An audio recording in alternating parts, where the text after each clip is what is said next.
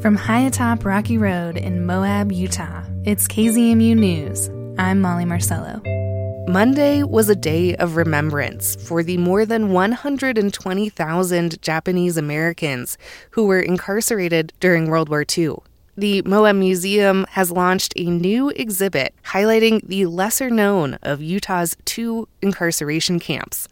Tilda Wilson, with our partners at KUER, reports. Even in 1943, when the Dalton Wells prison camp was opened, people in Moab didn't know it existed. The museum's executive director, Forrest Rogers, says he heard that from a lifelong resident. And she said, we never knew that story. We never knew what was really out there. That's why the exhibit, A Moab Prison Camp, Japanese American Incarceration in Grand County, was created. It tells the story of the 56 men who were held there through letters and photos. They were labeled troublemakers, but they were just fighting for what they believed in. That's former Utah Senator Janie Iwamoto.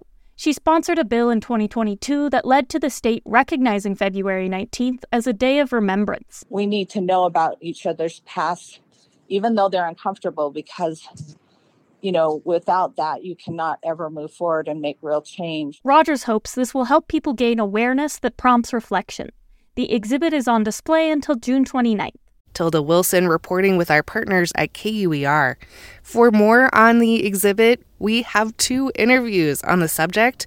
The Moab Museum's Mary Langworthy was recently a guest on This Week in Moab, and Forrest Rogers was recently a guest on Art Talks. You can find those interviews at KZMU Public Affairs, wherever you listen to podcasts. Powwows are meant to be safe spaces where Indigenous peoples can socialize and express themselves through song and dance. For some tribes, gender can limit what a person may perform. But those rules did not apply at the 4th annual Arizona Two-Spirit Powwow held last weekend. Gabriel Pietrorazio, with our partners at KJZZ, reports. Sheila Lopez founded the group that started the state's first Two-Spirit Powwow back in 2019. We were nervous with some of the backlash that we would possibly face because we are not putting the gender in the category. This urban Native LGBTQ powwow is still popular 5 years later, with Phoenix Indian Center as a co-sponsor. Because traditionally, long ago, at least in Navajo, it was considered a blessing to have a child who was gay. The Phoenix-based Dene drag queen Navajo is co-emceeing the powwow at South Mountain Community College. In their own words, someone who identifies as Two-Spirit like themselves is, regardless of gender, of who they are, the spirit of a masculine and feminine energy. And they use this to help within their community. As warriors, caregivers, shamans, matchmakers, and healers. They're able to bring balance. Gabriel Pietrorazio, Phoenix. Black Soldiers of Utah is a new exhibit exploring the history of Black soldiers and veterans in the state. Lara Jones and Nick Burns, with our partners at KRCL, sat down with Robert Birch of Sema Haditi, African American Heritage and Culture Foundation. They hear why the exhibit exists and share some of the stories. Here are these 2 black newspapers in Utah.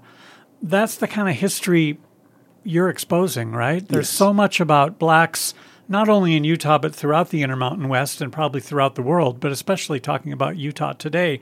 These histories are either deliberately hidden or made invisible through white history that's just kind of overwritten. So it seems to me you've got this amazing project that's unending to sort of unpack the hidden histories. Yeah, and we're trying to work toward that along with the Utah Historical Society, the University of Utah, and other folks, because it's not just that these stories are hidden, which they are, or ignored, and I know people don't like that term. It has a little social tension to it to say that you're ignoring a community. But there's also this sense of distrust from the African American community. And so we want to collect artifacts from the community and stories from the community, but the community has to feel that the people they're giving it to can be trusted. And so that's a large part of it as well. And is that a historical mistrust that so often the yes. stories of black people were told by white people? It's part of the, black stories being told by white people, and in the whole thinking about cultural appropriation.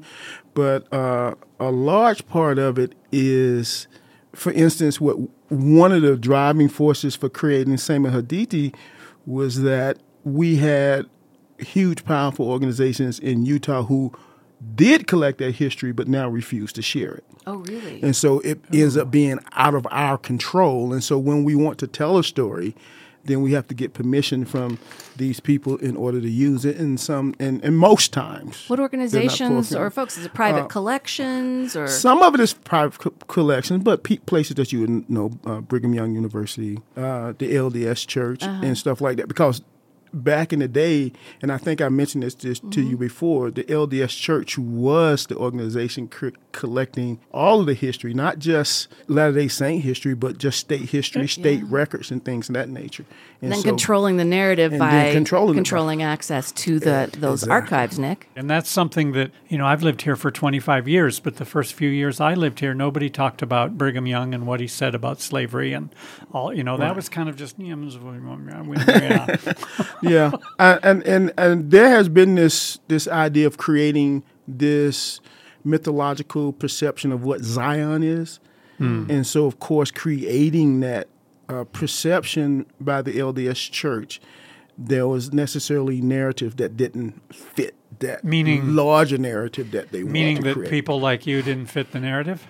Meaning that the stories around people like me didn't fit the narrative. Yeah. So individuals could maybe fit if you were appropriately LDS. Right. But the bigger story, not so much. Not so much. And so that's why so many people don't know about slavery or that Utah came into the country as a slaveholding state.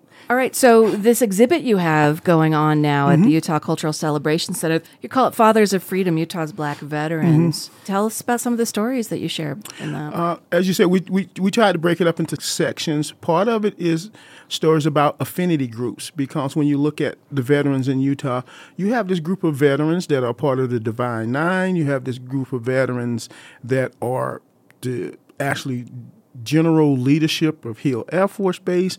You have this section of actually one family that, you have a panel of 7 soldiers. So by gathering these stories and then exhibiting them, it's showing and telling, in essence, that folks of color, black people in particular, are part of Utah's history. Yes. And so you're not just looking for, the presidents of this or that. You're talking about real people's stories. Right, and that's why we're called Sema Haditi, and that is Swahili for tell the story. And so we want to go into the details about Allensworth, his wife, his children, what they did at Fort Douglas, what they did for the nation, and, and the same story for Fort Duchesne and other places, because there are several events that are rooted to Utah that has national significance, but no one seems to know about it. Yeah. Well, in the Buffalo Soldiers, you just mentioned a key part of that. I think very few people know that they were stationed here at Fort Douglas, but also fought in Cuba and the Philippines in some bloody, nasty stuff. Yes, and particularly being the soldiers that placed the U.S. Army flag on top of San Juan Hill. We have that national narrative that it was Teddy Roosevelt and the Rough Riders, because Teddy Roosevelt was able to control that narrative. But that same banner that was placed atop San Juan Hill is up at Fort Douglas Military Museum, and it belonged to the 24th. The Buffalo Soldiers is the third plank of this exhibit that you have out at the Utah Cultural Celebration Center. Again, archiving, preserving, and then raising the profile of stories of Black Utahns. Yes.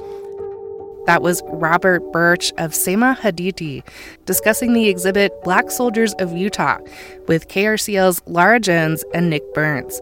That story was shared with us via Rocky Mountain Community Radio, a network of public media stations in Colorado, Wyoming, Utah, and New Mexico, including KZMU. You've been listening to KZMU News, grassroots community-powered journalism, weekdays on the airwaves at noon and 6 p.m. You can also find KZMU News anytime online on kzmu.org or wherever you listen to podcasts.